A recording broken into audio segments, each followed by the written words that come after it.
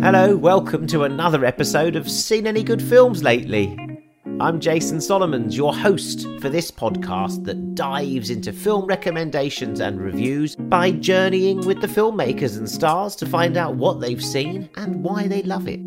It's one of the most beautiful things I've ever seen. It just takes you on this journey, and it's just full of emotion. Facing the SAGFL 10 this week is filmmaker Lisa Rovner, whose documentary film Sisters with Transistors is streaming in the UK right now, and which rediscovers the pioneering women who invented electronic music. Yeah, stuff like this.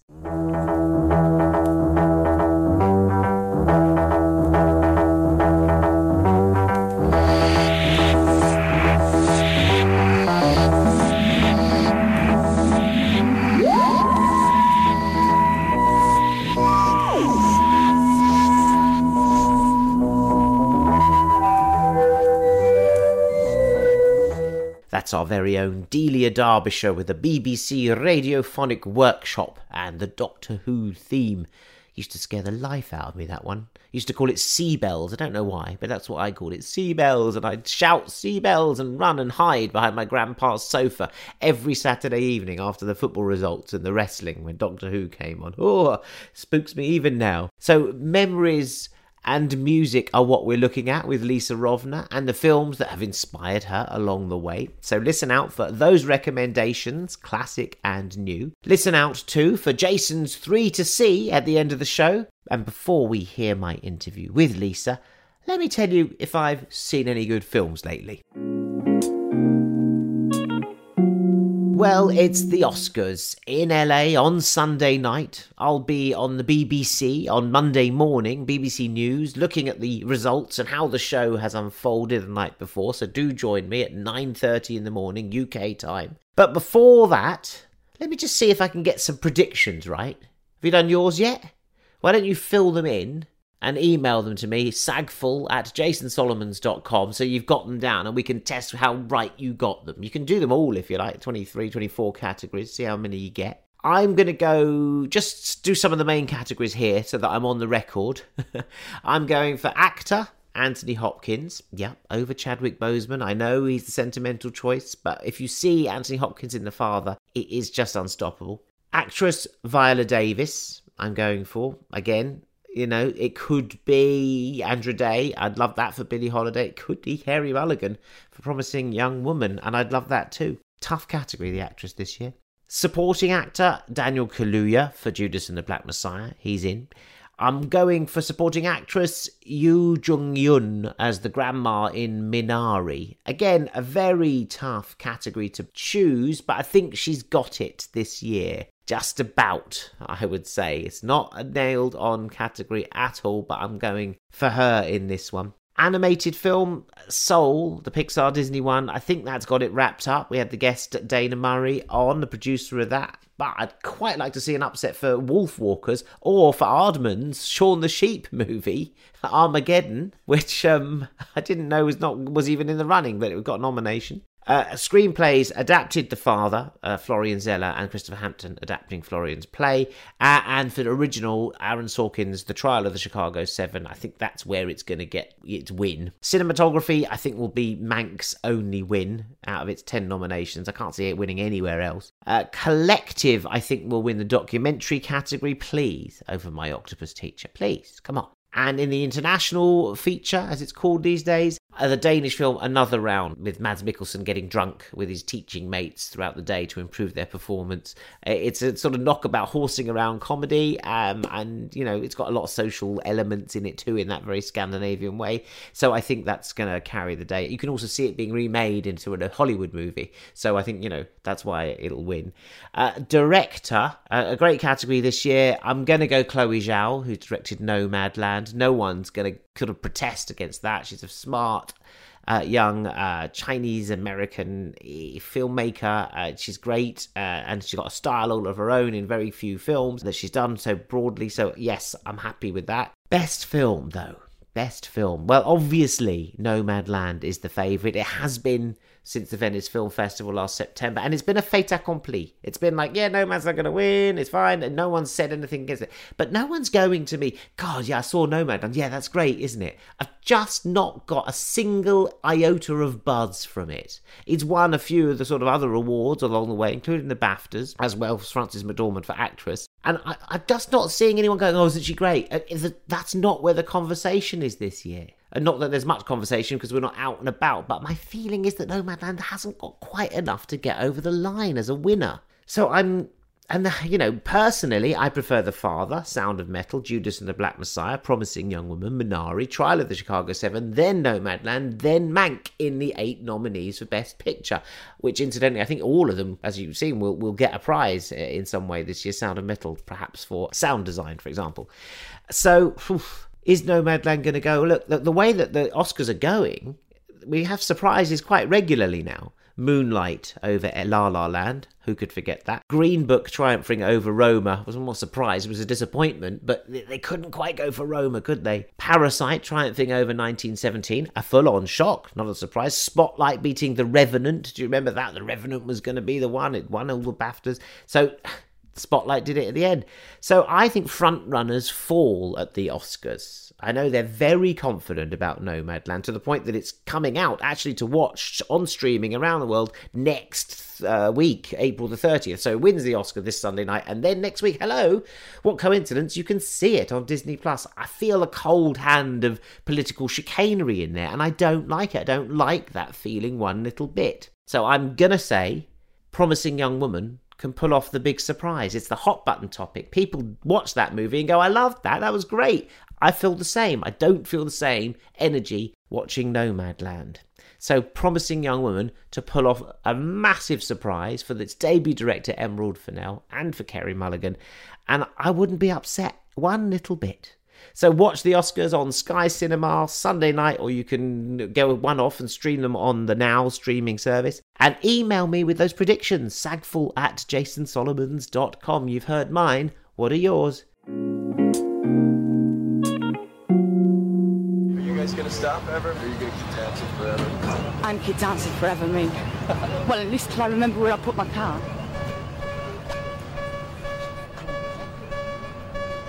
This is the story of women who hear music in their heads, of radical sounds where there was once silence, of dreams enabled by technology.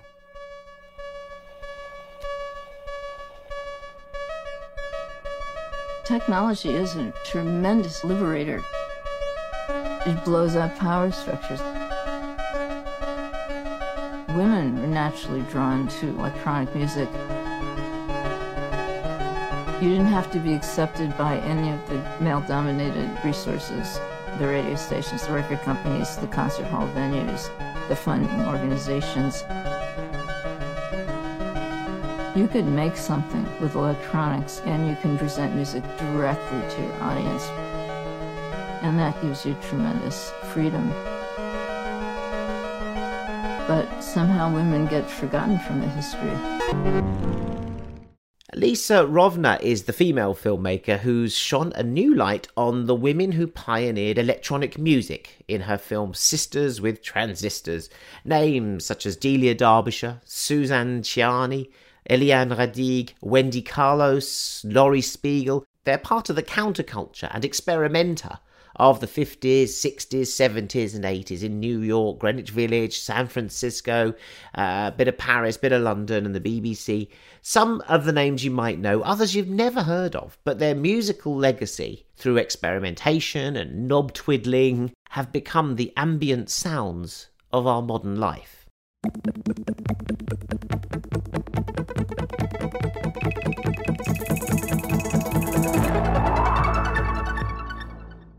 So from games to adverts to movie scores and phone ringtones, the sounds of radiophonics are elemental and everywhere.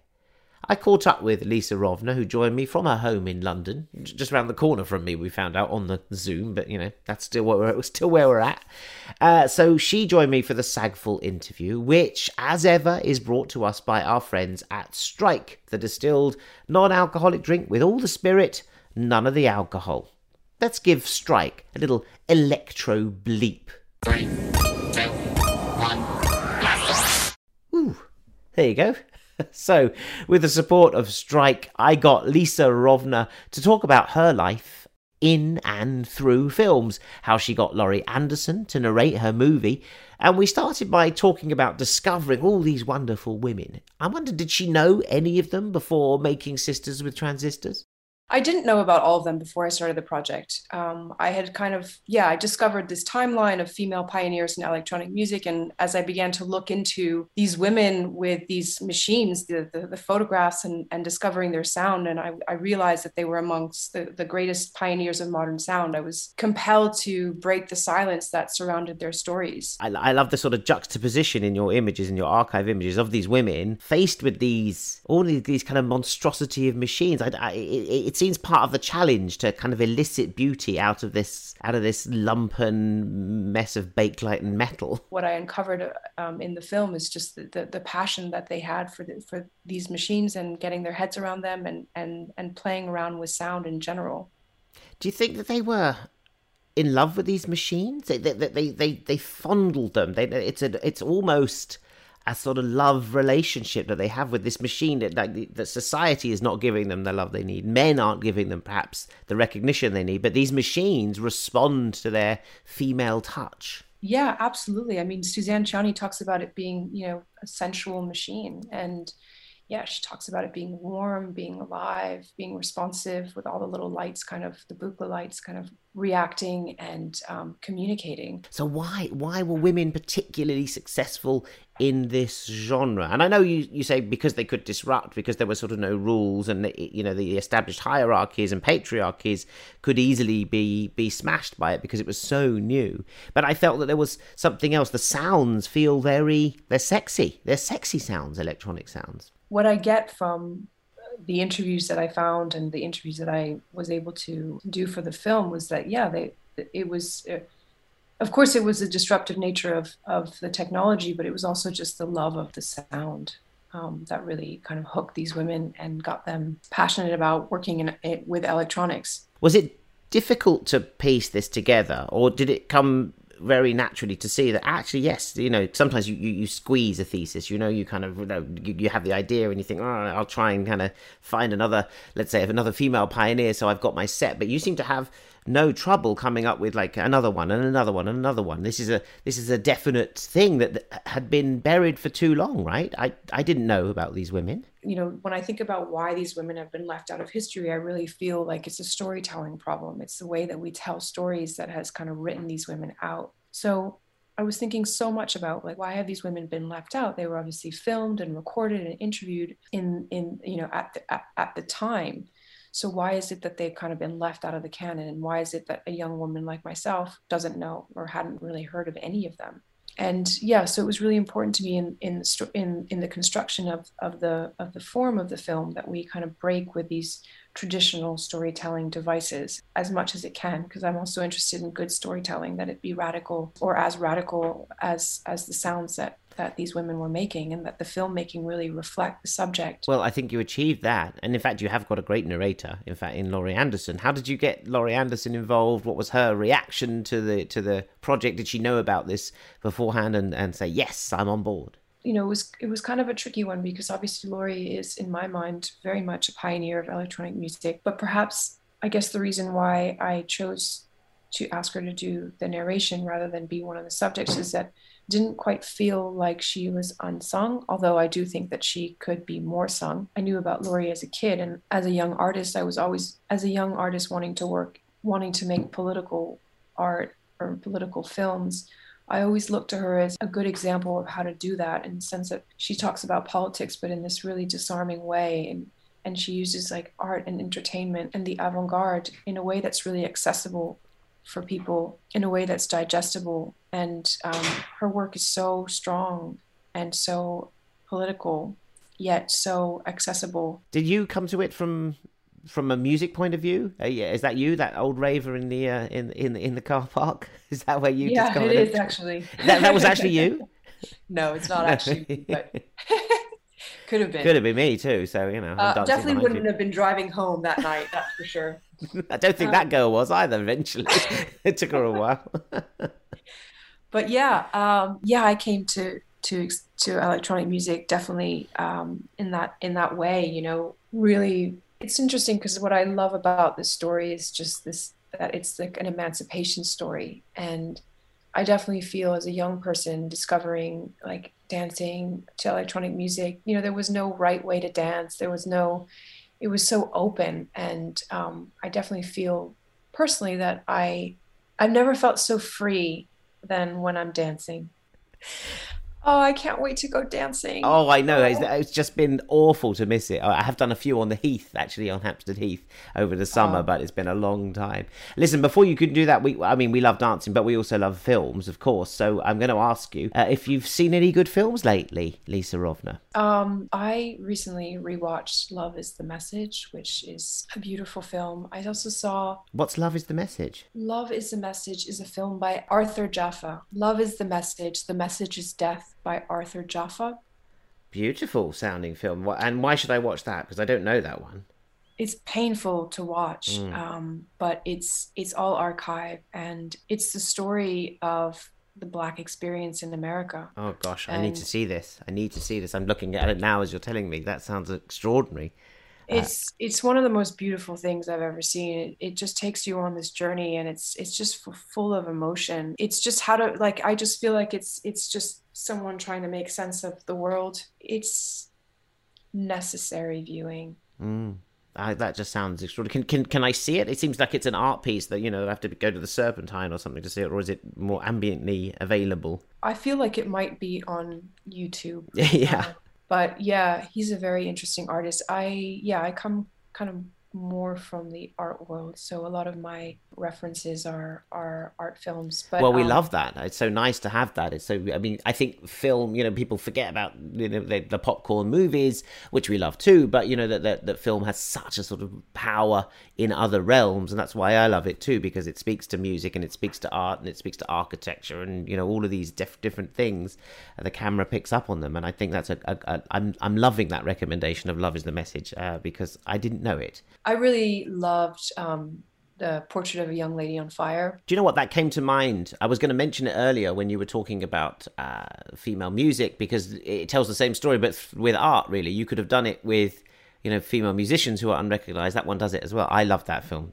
There's a really great BAFTA interview with her, with the director, who's talking about how she kind of writes and her process. And I love that she talks about kind of starting with desire. And she's obviously she was trained classically as a screenwriter, so she's very adept at screenwriting. But I just love that her writing is just more about the beginning of her process is really led by desire rather than structure. And so it's just like she starts out just by like writing like sentences, images, senses, sounds. But yeah, I think that film for me really resonated and really spoke to kind of what I want to do next. Yeah, well, I think it's in what you did just now in Sisters with Transistors. It's there. That's why I must have nailed it, because I felt that there was desire when I talk about the way that the relationship between these women and their machines had a very, you know, desire-based impulse for me. I think that Celine Sciamma filtered into your work there already.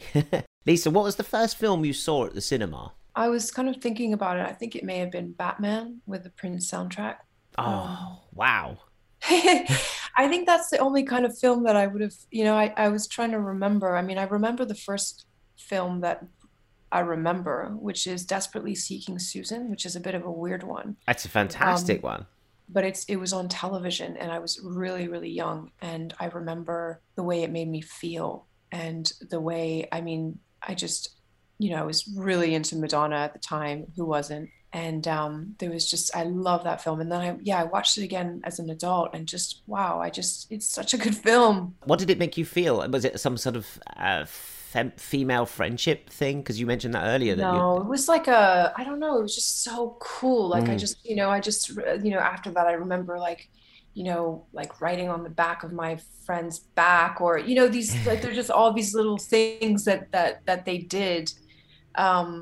But yeah, they kind of it just epitomized like the kind of mysterious I don't know, just so much about those characters that I love. Jerry Glass, right? Yeah, how did you know? Wild guess. She split on you, huh? Yeah, 2 days ago. Well, has she ever split on you before? Oh, no, of course not. Is she into drugs? Drugs? Roberta? She's never smoked a joint in her whole life. She's probably the straightest person in Fort Lee. Uh-huh. Look, what are you driving at? You want something to drink? No, thanks. I'm on this health program, you know. No alcohol, no sugar. You want to salt. dance? Dance. Excuse me. I love that. I love that choice. And I love your Batman choice as well. An underrated soundtrack is that Batman. It's Batman soundtrack. One of the best, I think. Is there a film that changed your life, Lisa Rovner, that you saw and went, oh, this is what I need to do? Yeah, Chungking Express. Wong Kar-wai. Yeah, I saw that in college, and I didn't study film. I didn't think of myself as a filmmaker. I didn't think of myself as an artist. I studied political science. I was a very academic kind of kid, and I kind of made friends with this group of artists in Montreal. I went to McGill, and they exposed me to cinema. Not movies, but cinema. And I just remember watching Chungking Express and thinking I could do that. These are my friends. Like, I just felt so close to his aesthetic, his fascinations, and just the characters. I felt like they were my friends. It's such a beautiful choice of film. And also such a the beautiful... music, Yes. just, the way, and I absolutely love, I love everything about that film. On the streets of Hong Kong, a mysterious woman, a young cop, and an innocent dreamer are about to meet, where mystery and romance collide. Did you watch a film for inspiration for Sisters with Transistors? What are the sort of touchstones that you might have used aesthetically or thematically? I definitely watched a lot of archive documentaries because that was kind of what I was hoping to do. And I really loved the way I found one of the editors, Michael, was through his work editing Concerning Violence, the Goran Olsen documentary. Wow, I've never seen that one, yeah. But it's really, really strong. And also Arcadia. Arcadia. A film that came out about the relationship to British people and their land. It's so beautiful. It came out, I think, maybe like 2-3 years ago. Oh, good. This is good. This is good coming from the art side, because I don't know Arcadia. It's really, really good. It's all archived. There's very little dialogue, and it's just this juxtaposition of the director went through and kind of picked out a bunch of archive from the BFI, I think, and created this incredible kind of meditative film on the relationship that British people have to the land. And it's so good. By Paul Wright. Yeah. Oh, with music by Will Gregory and Adrian Utley, so the music must be great in that too. And executive produced by Mary Burke, who I notice gets a credit on yours, gets a thank you on yours. So there's a connection there. I must see Arcadia. I cannot believe I haven't seen Arcadia. You're coming out with them, Lisa. You're really coming out with them here today. This is great stuff. Thank you. It's really something if you want to watch with like headphones and like a big screen, and it's really, there's not much story, so it's very much more of a kind of journey. I want to dive in. I'm programming the cinema tent at a festival this summer, the Green Man Festival. And that sounds like an experience we need to have quite late at night. That's a great idea. That's a good one for that. Definitely. Great. Maybe you can come along as well, because Sisters with Transistors is also something we should be showing, and you can come along. Oh, I'd love that. That would be great. Let's do that. When is that? Mid-August. Oh, yes. Hopefully, yes. We can, yes. And we don't need a car. We can dance in the field, and we don't need a car. If I could give you the power of time travel, Lisa Rovner, and you could visit a film set, which one would you go to? Well, I always really wish that I had been in that party scene at Breakfast at Tiffany's. I think it's one of the best party scenes ever filmed. Yeah, I just wish I was at that party. Oh, yes. You'd be great. Do you Would you have a remember? cigarette holder? Definitely have a cigarette holder that I would be ashing on someone's head. Yes. I mean, it's just like, it's so genius. It's so, I love comedy. And I think that's one of the funniest scenes. Like, I just love everything about that scene. How brilliant. How funny, because I'm talking to a filmmaker, Lisa Imodino Vreeland, who's made a film about Truman Capote and Tennessee Williams. And in her film, there's a clip of that party scene as it happens. So it's very fresh in my mind. Not the whole scene, because it's beautiful. I mean, the direction of that scene is amazing, because the camera manages to sort of almost be a guest at the party, which is the key thing.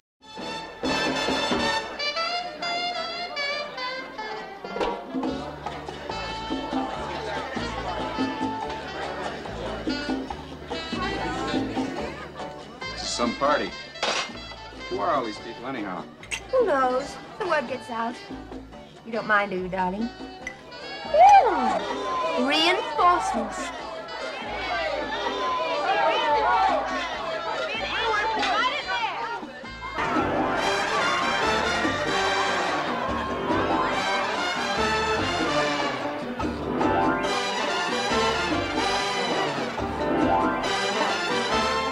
Have you ever fallen in love at the movies, Lisa? I've definitely fallen in love with characters, Yeah. but I haven't fallen in love with and directors Mm.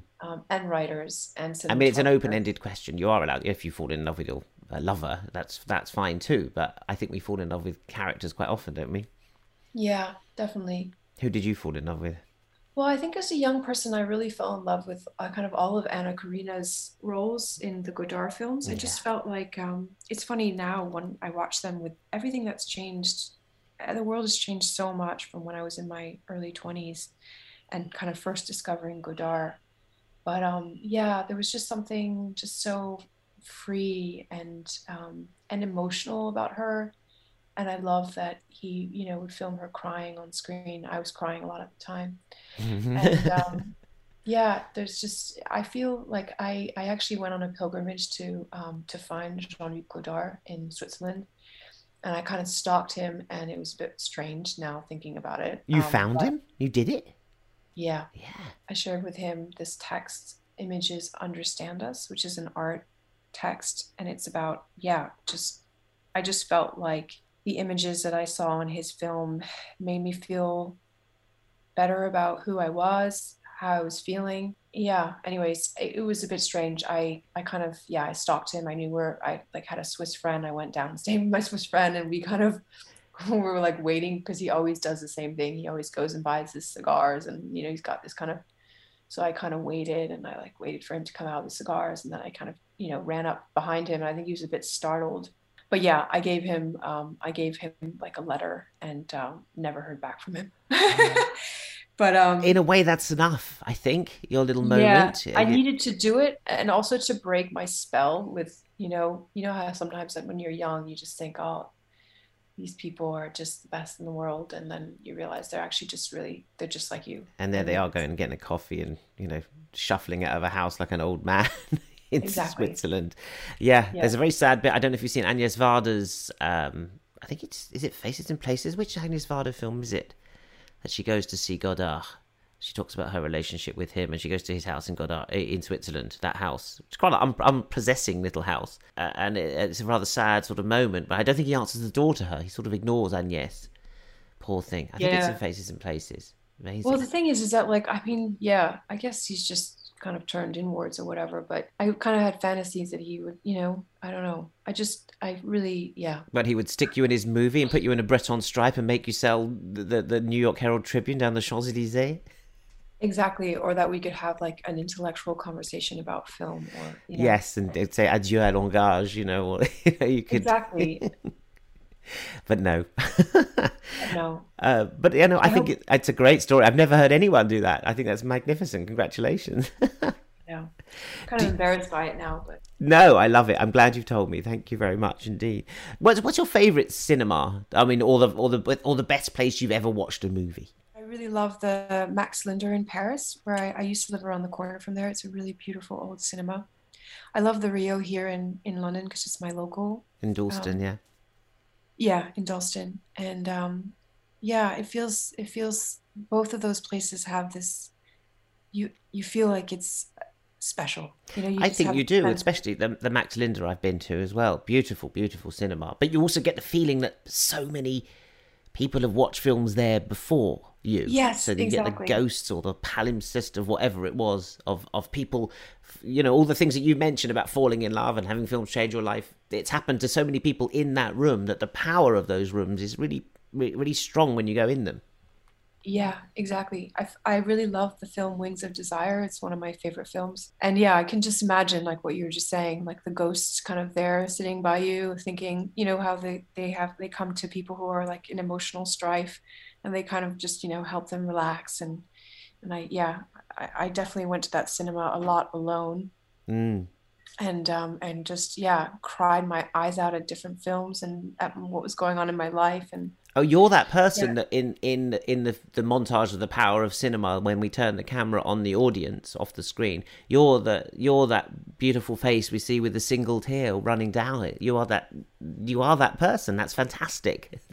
I am that person. I cry a lot in cinema. I think it's just, for me, it's just this way of releasing all of this anxiety and sadness. And especially, I mean, I'm less sad now, but as a young person, I was a pretty sad or melancholic. It's not really sad, but yeah, just had a lot of difficult stuff. And cinema really allowed me to express that. Like, it's okay to cry in a cinema. It's de rigueur. It's required. Crying in a cafe. Falling in love and then crying are required in the cinema. You get to do the whole gamut of emotions in 2 hours, and then you're done. That's what's great about it. What was the last film that you cried to? Ooh, the last film that I cried. I must have cried quite recently in a film. Oh, this is a good question. I'm wondering if I cry as well at home, because we've been stuck at home watching movies, even me, for the last year. Do I cry as well at home as I do in the cinema? Because at home, I'm often with my wife and something, so do we cry? Do I cry, or did I cry in the cinema most recently? I think I might have cried in Normal People. Yeah. Oh God. Yeah. Totally. That was like, yeah. Again, like you just remember so much what it felt like. No, I think it's like such a transporting piece of television. I was 18, 19 again, and you know, with that first love thing and not sorting it out. And yes, so I definitely cried in Normal People. So I guess that's about a year ago now, but I must have cried in some films since. But I do prefer the dark in which to cry. You know, I'm quite happy to do it. Yeah. If I must tell you, I'm looking forward to doing it again. Yeah. I hear you. I tell you what, a film that really affected me in that way was County Lines, which is not a particularly sad film, but it's a British film that I thoroughly recommend. It's very hardcore in that British social realist way, but the relationship with the son and his mum made me cry. And I saw that not that long ago, and that made me cry. When the son turns on his mum, that made me cry. Because it's set not far from where we both live, and I understood some of the locations, and I just sort of saw my son in this. Not thank God, not yet, but I could see this could happen to my son, and it almost destroyed me, that film, to be honest. Yeah. Oh yeah. So yeah, I recently watched the Crip Camp. Did you see that documentary? Oh yes. Yeah, there was a lot of crying, but there's like different ways of crying. You know, there's like the sad crying, but then there's the happy crying. You know, this kind of, and so I just felt like my emotions were so brought to the surface. Did you want people to cry watching Sisters with Transistors? Not really. It's funny, I had a conversation the other day, and the woman was saying, yeah, it really made me cry. And I was like, wow, okay. I mean, the last scene definitely made me cry. I think so. That the coda is reflective and wistful, and the pigeons. Who's feeding the pigeons? Laurie Spiegel. That's Laurie Spiegel. I thought that was tender and poignant, and yeah, I could have cried. Yeah, there was something about, you know, the metaphor of like an older bird feeding a young, you know, all these birds, and that they, thanks to that food or nourishment or care. Yes. And I think there's something poignant in seeing the juxtaposition between young and hopeful, or whatever, young and, you know, just seeing someone later, seeing their youthful self and then recognizing them in their older self. I think that process, maybe it's because I'm older, I think that is always a kind of nostalgic and powerful moment, impactful, isn't it, to see someone aged? Yeah, definitely. And hopefully either having fulfilled their dream or not having fulfilled their dream. I think there's something powerful in that. Wonderful stuff. I'm just going to finish with one more. Yeah. Lisa, what's your favourite film location? I mean, either that you've shot in yourself or that you've seen used on screen and thought, oh, I've got to go there. This is a bit of a weird one. I was thinking about that, and I think I would love to be underwater with the octopus. Not My Octopus Teacher? Yeah. It's just so beautiful. And I just, yeah. Did you love that film? You know what? It's not like, I did really like it. I really liked it, but it's not a film that's like changed my life or, you know, like some of the other things that we talked about. But yeah, I thought it was because I'm developing a theory because I didn't like it at all.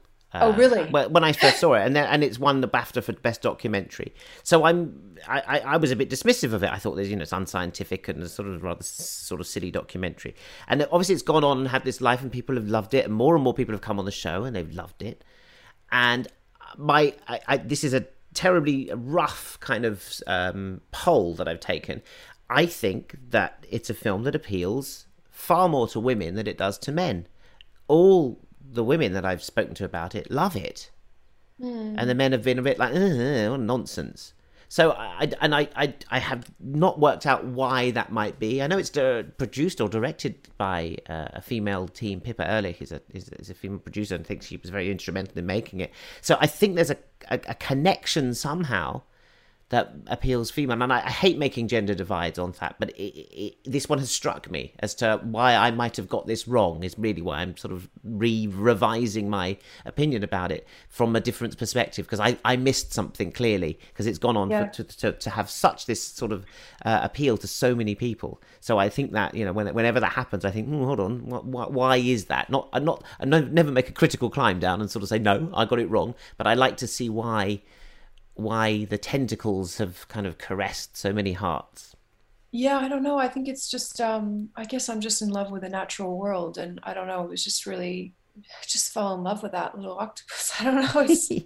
But again, it's not something that I would say is in any way kind of going to affect my filmmaking. It was just like a pleasurable experience. Sure. I mean, you want to be in a kelp forest. Who wouldn't want to be in a kelp forest? Exactly. It's just, yeah. And in South Africa as well, that looks like one of the best bits about South Africa, going under the water and getting onto there. I've never been to South Africa, but there you go. Lisa Rovner, it's been an absolute pleasure talking to you about your love of cinema and my love of your film, Sisters with Transistors. So I'm glad it's a two-way thing.